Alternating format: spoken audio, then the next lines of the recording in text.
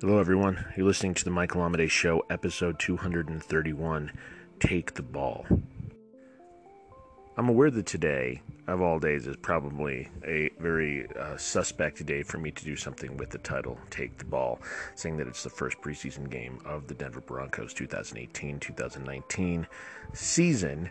However, I assure you I planned this completely independently of that and ahead of it. And it's not even really about football, although the metaphor does stick. Nearly 20 years ago, I took my father to see a band, a concert in a huge stadium, a band that I really, really enjoyed, and I thought he would like them as well. After the concert was over, he made a comment that really connected with me. He said, "Man, they have the ball and they're just running with it. They're just going for it." I liked that. Years after that, I read a book about the same band, and I saw a band member, an actual member of the group, say that exact same phrase. Here was a group of guys who had the ball, and they were running with it. And I liked that metaphor so much, and the more and more I let it sink in, the more I realize that it applies to any level of creative life or just day-to-day life, as long as we decide to apply it. And that's what I want to talk about tonight. The truth is once we have stepped out of the realm of not really knowing what we want to accomplish or not really knowing what we don't know, we kind of have a choice.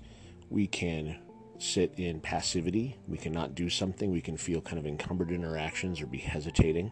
We can be working, part-time at it or kind of just working just enough to kind of feel like progress is being made, but nothing's really happening.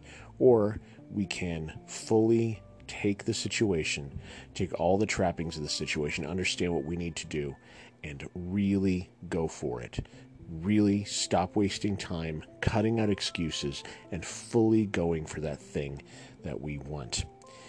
In his book, Relentless, Tim Grover talks about this. He talks about someone like Michael Jordan. He knew exactly what he needed to do to become the level of player he wanted to be. And it didn't matter if he felt like doing it or not. He was going to execute on that every single day.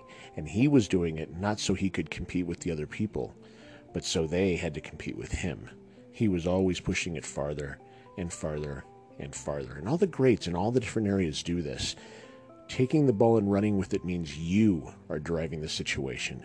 You take the ball. No one gives it to you. It doesn't magically appear in your hand as a gift from the universe. You manifest it, you take it, and you make it happen. I think that's a powerful, powerful metaphor, and one that is so important when we're thinking about our health, when we're thinking about our business, when we're thinking about our relationships. How can you take control?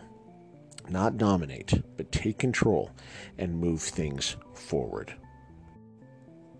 Do you have any stories around that? Have you done that before? Or do you have a place that you feel like you need to apply it?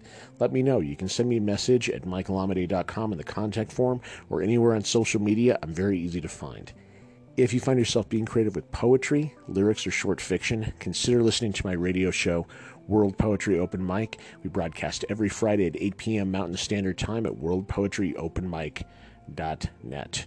But for this podcast, the next episode will be tomorrow. So until then, keep living authentically and keep living creatively.